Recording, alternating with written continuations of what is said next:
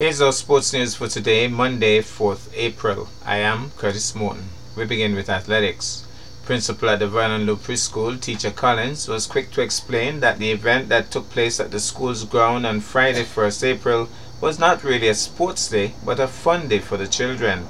In light of the ongoing COVID-19 protocols and requirements, the children simply engaged in some fun races with an emphasis on team events more than individual races. Some parents, grandparents, and other family members showed up to witness the event and were certainly entertained. There were no house scores available and no established winners. Teacher Collins put it nicely: all of the children were winners. The event concluded with a teacher's egg race, which not only proved hilarious, but financially beneficial to some. Now to cricket. Australia had both hands on the World Cup after an innings for the ages by Alyssa Healy, and despite Nat Sciver holding on with everything she had, they ultimately ripped it from defending champions England with a 71-run victory in the finals in Christchurch. The undefeated Australians' dominance of this tournament was complete with Healy's magnificent 170 from 138 balls, setting England a mammoth target of 357. It proved a step too far for a team that had showed plenty of character to overcome a 3-match losing streak at the start, which had left their hopes of even reaching the knockout stages in jeopardy, although Sciver refused to give up with a classy unbeaten century. The result ended Australia's 5-year quest to win their 7th one-day title after they had been knocked out by India in the 2017 semi-finals. Summarized scores: Australia women 356 for 5, Healy 170, Haynes 68, Mooney 62. Beat England women 285, Sciver 148 not out, Jonathan 3 for 58, King 3 for 64. Australia women winning by 71 runs and holding on to the championship trophy. And for our feature for today, we go to some really sad news in cricket. Vans Winkworth Amory has passed on to the great beyond. Divisions at home and abroad awoke to the sad news on Saturday morning, April 2nd, still hoping that it was just a cruel April's Fool's joke. However, as the reality sunk in, tributes poured in from around Nevis and around the world. In more recent times, Amory was better known as the second Premier of Nevis and a serving ambassador for the Federation of St. Kitts and Nevis. However, in his earlier life, he was known as a prolific and stylish opening batsman who represented Nevis well, and also the Leeward Islands and the Combined Islands, and also got a close-up look from the West Indies selectors when he was called to represent the President's 11.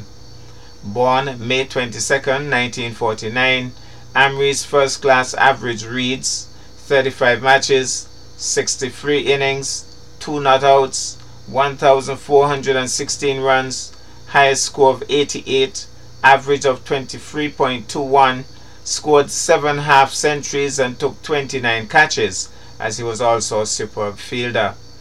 Amory, at age 72, played cricket in the local T10 and T20 leagues, representing the SDA Jets up to late 2021, and still demonstrated the ability to play classic shots and move smartly around the field. He also served as a mentor to the team members, and that team has also extended condolences to the grieving family. Vernon Springer, well-known sports analyst, had this to say. Good day, this is Vernon A. Springer, sports journalist, broadcaster, sports administrator, a true icon, and the loss of Nevis' second Premier, the Honorable Vans Amory, who was easily one of my mentors, was touching for me on Saturday, 2nd April 2022. My mom's birthday was always on April 1st, and I almost thought for a moment that it was a dream when I checked my phone and I saw the amount of messages coming in from England, from St. Kitts and Nevis. It was a tough night for me on the Friday, just remembering the loss of my dad and my mother, and to be able to just, finally grasp and see the news of the loss of Vans Amory was really, really, really, really touching. What I can say about Vance is that you have to call him Vance for all the seasons, because Vance was very versed in everything. Not only his community where he came from, but he was deeply concerned about Caribbean integration and the betterment of people. And I myself benefited tremendously from that. Even when I was, doing commentary, Vance would nudge me with some little notes, especially when there was Leeward Islands cricket or there was West Indies cricket or you name it. He would always take some time out and, nudge me something, even on my sports shows, if he heard me pronouncing a word, he'd always send me a quick message. So I really, really tremendously will miss Vance. And, we were organizing to do an interview on my program in Antigua and Barbuda called Point on the Street, because I kept saying to him, I don't think anybody has really learned your true cricketing background story, and to see your journey. I mean, Vance played in Barbados, and at the time, you would have heard that Enoch Lois should have played for the West Indies, and Victor Eddy should have played for the West Indies, and so many other guys from the Leewards and Windward should have played. But the talking point always when you go to Barbados was always about Vance Amri. There was always this major discussion. There was just something about him. But his knowledge of the game, his knowledge of life was just something that was just remarkable.